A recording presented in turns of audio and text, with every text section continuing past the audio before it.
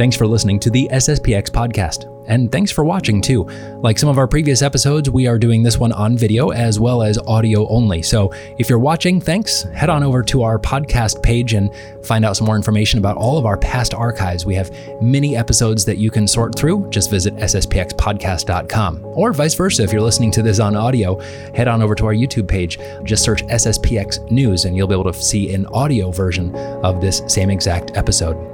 This week, we're speaking with Father Paul Robinson for an episode of Questions with Father.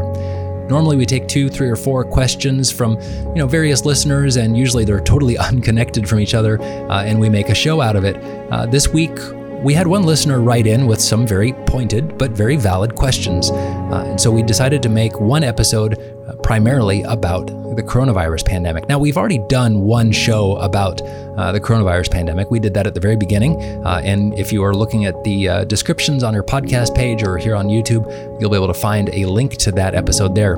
You can listen to that, or you don't have to, but we are talking specifically today about the response to it. What did the Catholic Church do in response to the coronavirus pandemic? And specifically, since this is the SSPX podcast, what did the U.S. District of the Society of St. Pius X do? Should we have obeyed the lawful authority? At what point does lawful authority, when it comes from the state, conflict with the authority that we have from God to worship as we choose? These are some very tricky questions that we've never really had to live through until this year of 2020. So we're going to dive into that. We're going to take a close look at what are the boundaries between obedience to our practice of our faith versus obedience to lawful authority and the authority of the state, which does have the authority, per St. Thomas Aquinas and every theologian, to oversee the common good. Where do we find that balance? So we'll be diving into that over the next 30 minutes with Father Robinson. With that basic introduction out of the way, let's turn to our interview with Father Paul Robinson. All right. Well, good afternoon, Father Robinson. Thank you for joining us on another episode of Questions with Father. How are things going with you?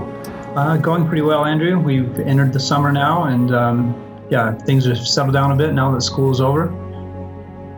Good.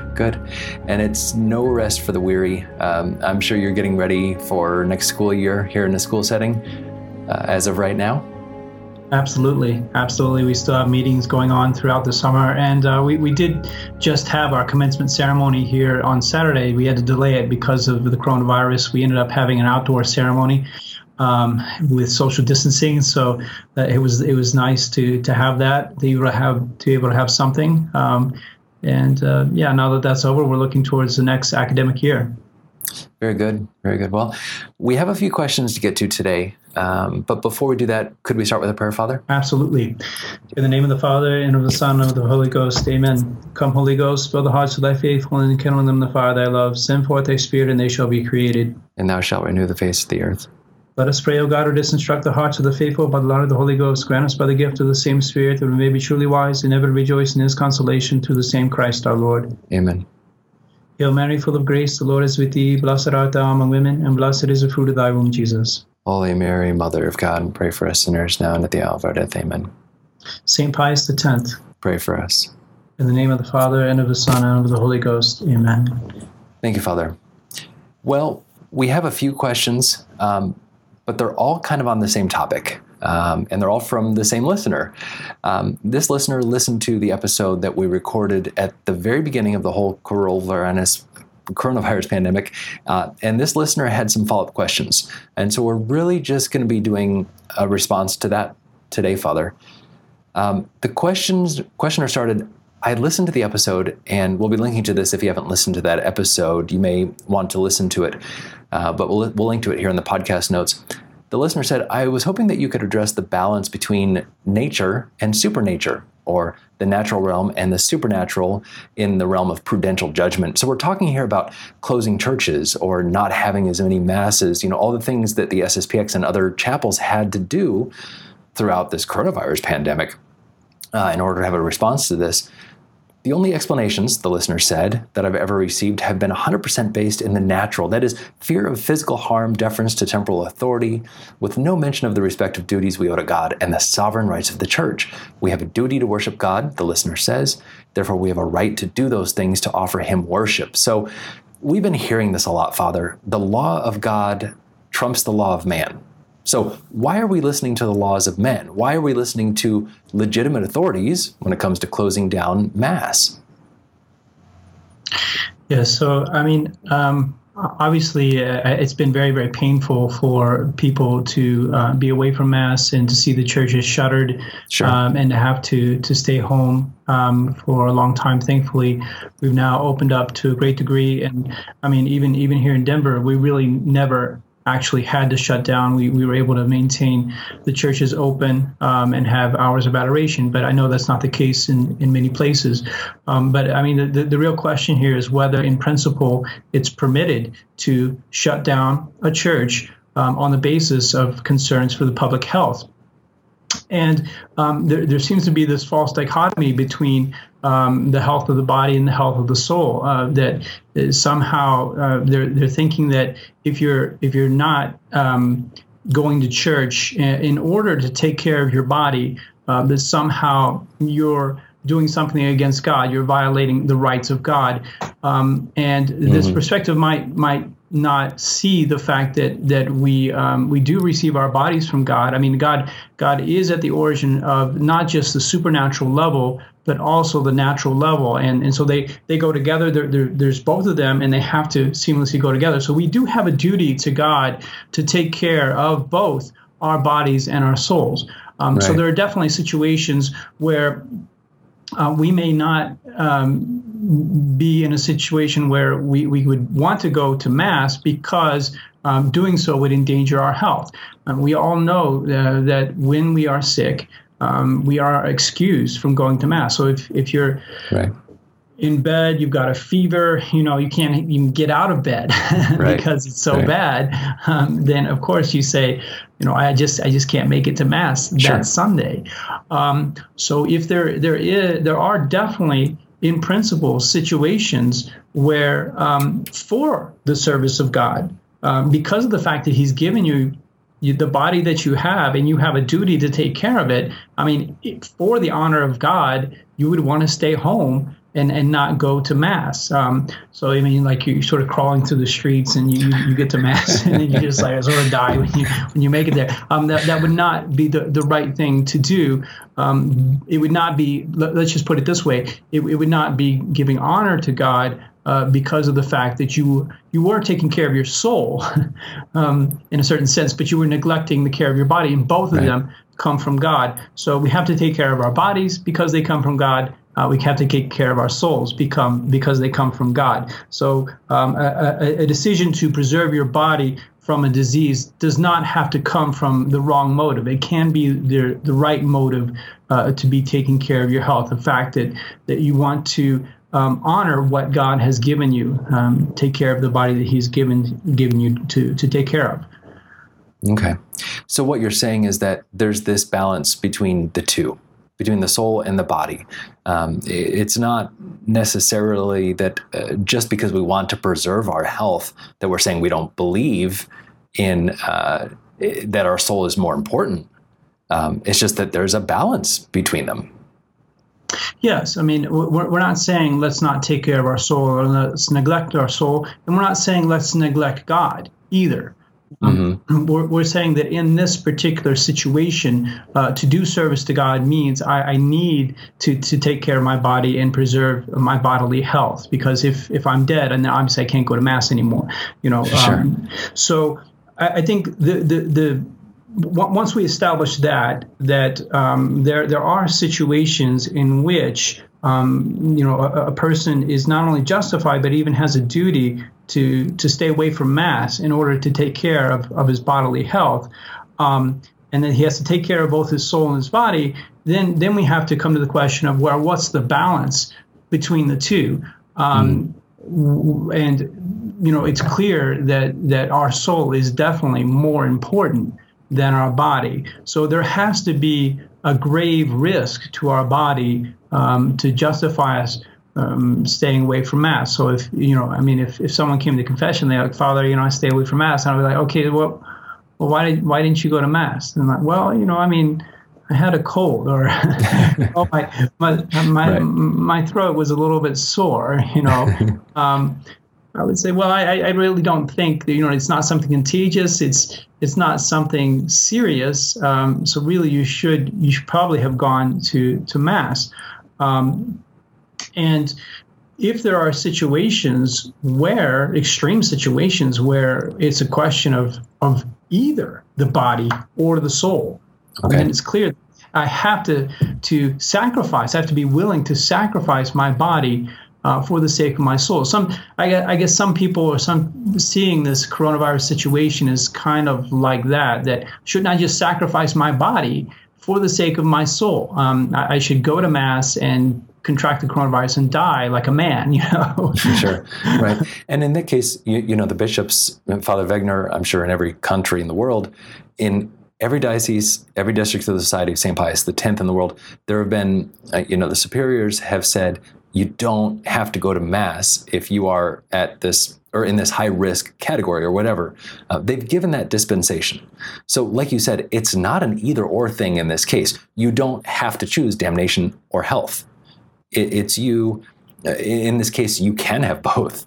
Right. Yeah. So, if you are in a situation where it's either I lose my body or I lose my soul, then clearly you have to choose your soul over your body. But if it's a situation where I have to take care of my body and taking care of it, I will not lose my soul, then you are obliged to take care of your body. So if there is a real risk to my body, there's some sort of lethal contagion going around in the body politic and in society, and I would have a high chance of contracting that, and I might lose my health and die, then it's not be wrong for me to stay at home because of the fact I can still perform private devotions. I don't have to make an act of apostasy. There's nothing requiring me to abandon my faith in order to take care of my body.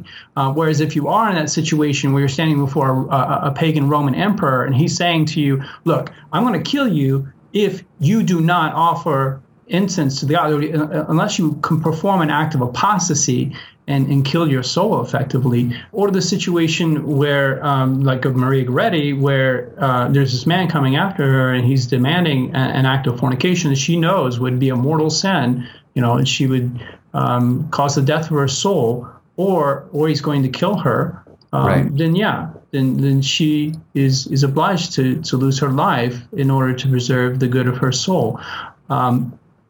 But the coronavirus situation is just not one of those situations. Because of the fact that a person staying home from Mass is not going to necessarily lose their soul. If it went on for a very long time, like even a year or 2 years, even 6 months, I think would be pretty bad. Then you would not have access to the ordinary means of sanctification. It would be difficult to maintain your spiritual health and so on. But if it's just a month or 6 weeks or something like that, then of course your soul can survive and you don't have to lose the faith. Right. And there's plenty of follow-up questions here. But I wanted to get to a portion of this discussion where we're going to dive into is the coronavirus real? Not real, those kinds of things. And I pause because that's just kind of a delicate thing. We don't want to be a political show. We're not epidemiologists, even though, Father, I know you like science. But there is some bearing here because there are many people who say the coronavirus is not a real danger to us. It's not that important. It's not a big deal. So for those people who do believe that, let's ask the question, Father. For those people who say coronavirus is not a big deal, and so you're saying we need to have a balance, I'm having balance. They're saying the coronavirus isn't a big deal, so we need to go to Mass. What do you say to that, Father? Yes, well, I think it's important that we understand that initial point, that there are situations in which it is prudent and it is even an obligation before God that we would stay home in order to preserve our health. But those situations are when there is a grave risk to the health. And so the question becomes, is the coronavirus such a risk? Was there such a risk, or is there such a risk at this time? And I think when it first happened, when it first hit the United States in February, there just wasn't a lot of information out there. Right. And based on the rumors we were hearing, or even the number of deaths in China or Italy, it seemed like it might be something really terrible. And so the public authorities were making these projections of like millions of dead in the United States. And I mean, if that was correct, then it would have been something very, very serious. And we didn't know at the time. And, you know, we're not epidemiologists. We're priests are not in a position to advise people on taking care of their health. Meanwhile, the authorities do have the right to take care of the public health and ask that people stay home if there truly is a plague that's running around everywhere. But the thing is, you know, it would be totally imprudent for a priest who doesn't have expert knowledge to stand up and say, based on my studies, this is just not real. I think that sometimes what happens is people do their own studies and they come to their own conclusions, and they're different from the conclusions of the experts, and they think they're right, and they want us priests to follow that. But, you know, I as a priest in charge of my faithful here in Denver, I can't take the advice of some private person who's done internet research about the coronavirus and them advising me, look, you need to have mass with as many people as possible because I don't believe the studies that are coming out. I just can't act on that information, and it would be very imprudent to do so. So I think the response of the society was perfectly balanced, and I mean I think I was. You know, it was one of those times where I'm very proud to be a priest of the Society of St. Pius X, because I thought the response was so balanced in the sense that, on the one hand, we didn't tell the public authorities, you know, get lost, and we're just going to ignore you and disrespect your authority. And on the other hand, we made as much use as possible of the permissions that they were giving us. So they were setting down certain regulations. And they were saying, for instance, that you can have gatherings of 10, or you can do this, you can do that, and we were still hearing confessions and doing Holy Communion, distributing Holy Communion, even though we weren't having masses with 100 people. We were still distributing the sacraments. And meanwhile, unfortunately, it was a bit of a scandal, I think, worldwide, is a lot of these Catholic dioceses were going beyond the recommendation of the public health experts. They were not even making use of the permissions that were being given. They just completely closed up shop and were not taking care of their faithful. Where I think a lot of people observed that the society was doing everything that we could within the guidelines of the law to nourish our faithful throughout the whole of the crisis. And I think that was the proper balance. Yeah, absolutely. It was on our YouTube channel. We have a sermon given by Father McFarland here in Phoenix, and he recounted getting this letter from a bishop in the United States. He didn't say which diocese it was, or actually, let's play a little bit of it because it's really relevant to what we're saying right now. A month or two ago, probably about 2 months by now, an American archbishop canceling masses in his diocese on account of the COVID-19 virus said, "My number one priority as your archbishop is to ensure the safety and health of all who attend our masses, the children in our schools, and those who we welcome through our outreach and services. My number one priority is your safety and health." With all due respect, Your Excellency, no, it's not. Your priority as Archbishop is the salvation of the souls entrusted to you. And so that's kind of what you're saying. I mean, yes, you have to, the bishops do have to look after health and safety, but that's not the number one concern. And that's what you're saying. The bishops went even beyond what the state was saying. The state, which is allowed to make these recommendations based on the principle of the common good. The bishops went even further than that, and that's what you're saying was the real scandal. Yes, absolutely. And I mean, if there's basically three responses possible to the situation, Andrew. Okay. One is where you tell the government, just get lost. You tell the local authorities, get lost. We're doing whatever we want, and we're just going to put ourselves out there and we're going to get thrown in jail if we had to get thrown in jail, whatever. The other extreme is to say, well, we're just going to basically hide ourselves in our holes and not come out until it all blows over, and not take care of our faithful. So I think the society's response was in the middle, where we used whatever permissions were available to take care of our faithful.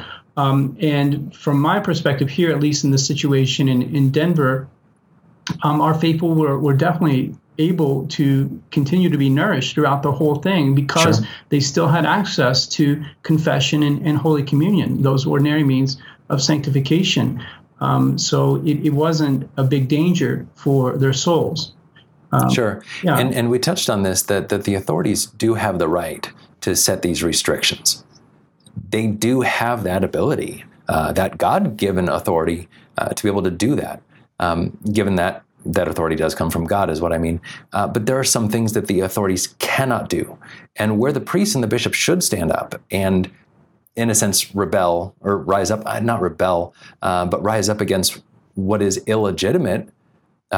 Could you touch on that a little bit, Father? Yeah, I mean, this is another case where I think the society. I realize I'm sort of patting ourselves on the back, but go ahead. But I thought that we did quite well because of the fact that definitely as traditional Catholics, we know that no authority is unlimited. In principle, the authorities have the right to legislate concerning public health, but the way in which they do it must be just. And there were definitely cases in which it was clear that the authorities were wanting to use the occasion to shut down religion. I think for the majority of states, the states declared that religious worship was an essential service for people. And that's absolutely true. It is an essential service. And we definitely hold that. There is an essential need for people to worship God. And that's why in many cases, no matter what the restrictions were, churches were allowed to stay open and have groups of 10 throughout the whole thing, as was the case here in Colorado.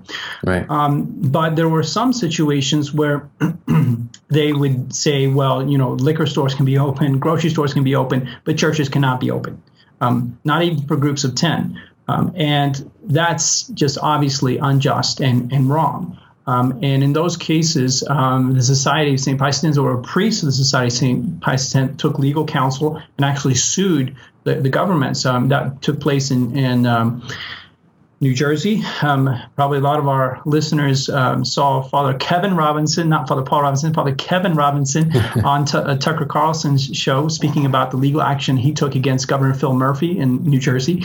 And more recently, Father Seuss and Father Nicholas Stamas in New York took legal action through Chris Farrar of the Thomas More Society against Bill de Blasio, the mayor of New York City, and under Cuomo, the governor of New York, for the fact that they were shutting down churches, not allowing indoor or outdoor religious services, even though they were allowing indoor visits to malls and outdoor protests.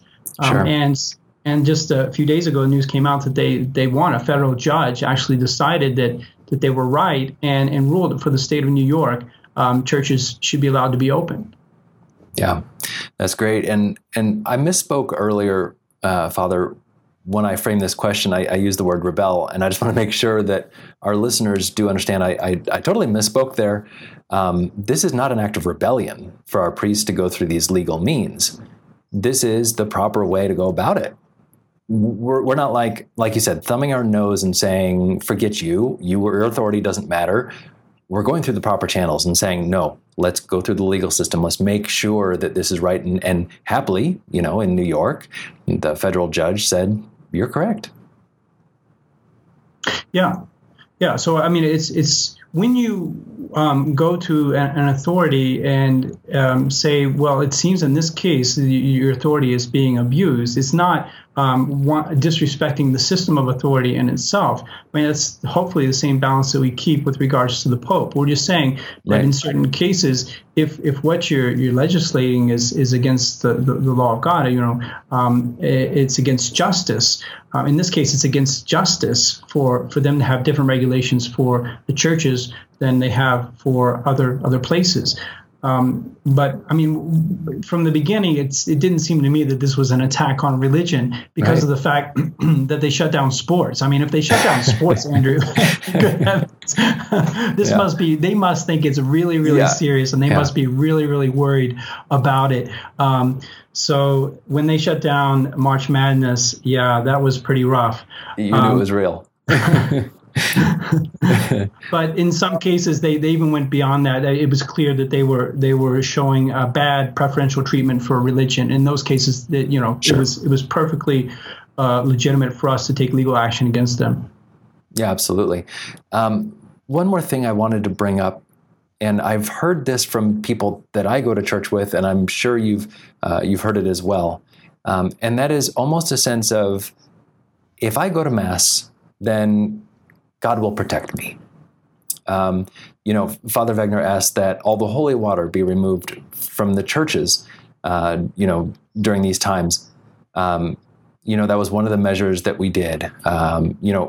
Receiving the Holy Eucharist, going to Holy Communion, there were many howls from the left, whether secular or in the church, saying, you shouldn't be doing that. And a lot of people said, well, no problem. I'm receiving Holy Communion. God will not give me the coronavirus through that. Or God will not give me the coronavirus if I'm going to Mass or something like that. How do you come down on that question, Father? Does making a pious act protect you from receiving a natural virus? No, it definitely doesn't. This is one of those cases where you have to balance piety with doctrine.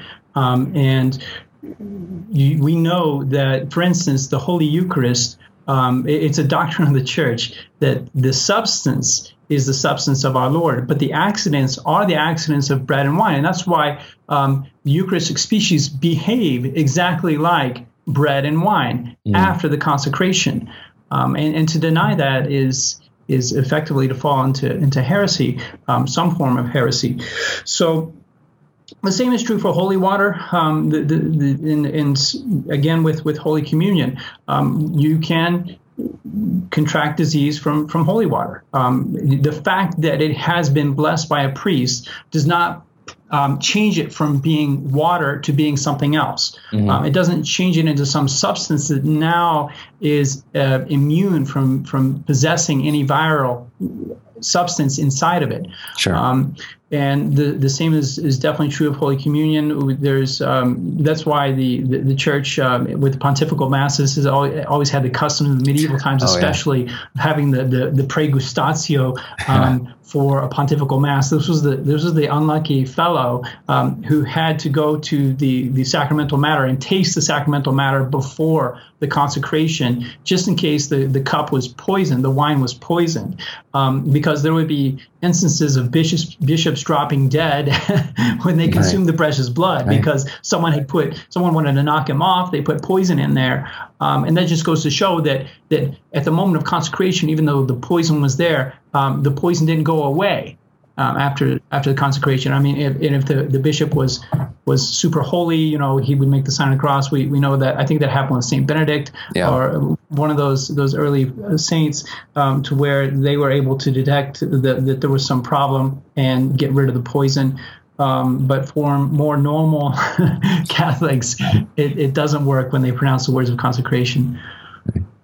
And we've talked about this before, Father, that thinking some of these things, while you absolutely you commend someone's piety, at the same time it does sort of border on the superstition where, well, if I put a St. Benedict medal above my house, nothing bad can happen to me. You can't rely on that only. You can't plan on, it's a bit of imprudence just to think that God will protect you no matter what you do, no matter you don't have to take any other precautions. As long as I'm doing something pious, I'm fine. And we know that that's not the case. That's a bit of superstition, I think. What do you think, Father? Yes, I mean these things are not talismans. They're not. They don't work magic or anything like that. They are meant to be devotions where we make acts of faith, and they do have a certain power from our faith. That all sacramentals work that way. They're not like the sacraments which work of themselves, but the sacramentals are more work through our faith. And so the stronger the belief, it's like a prayer in action. The stronger the belief, the more God will respond to that. But it's not just like automatically because I put the metal there, it works ex opere operato and it's going to preserve me from everything. No, I mean, if your faith is very strong, then God will go out of his way to protect you. But if it's not, then yeah, chances are you might need a bit more protection than God. Sure. Absolutely. Well, Father, thank you so much for going through these questions with us. And it's 2020. It's a weird time. I think 10, 15, 20 years from now, we'll all be able just to go, so Father, 2020, huh? And you'll go, ooh. We're living in strange times and there's a lot of confusion. And you're needing to answer questions I'm sure you've never had to answer before. Yeah. There's this meme going out there. This scene from the movie Back to the Future, where Michael J. Fox and the professor is advising them, and he says, "Don't put 2020 in there for his car that goes into the future." Yeah, absolutely. Do not do that date, no matter what. It's funny. Well, Father, thank you so much for taking the time with us, like usual, and we'll chat again soon. My pleasure, Andrew. Thank you. Thank you so much for listening to this week's episode of the SSPX podcast. We appreciate you taking the time to listen or to watch. As always, there are ways that you can help. The first way is free, and that is just by subscribing to the SSPX podcast on whichever podcast app or program you like to use. Just hit that subscribe or like or follow button, just depends on which one you're using. And also leaving us a rating, leaving us a 5-star rating really helps us to be more visible when more people search for Catholic podcast, things like that. So if you could leave a rating and a review and subscribe to it, that would help to spread the message of basically traditional Catholicism. If you are able to, also a more concrete way of helping is to leave a $5 or $10 or $20 donation. All the information for that is on sspxpodcast.com, particularly if you're able to do just a $5 or $10 donation per month. If we know we have those recurring donations come in, that helps us know that we have the monetary needs to continue this project, to continue this apostolate. As always, thank you for listening, thank you for watching, and until next time, God bless you.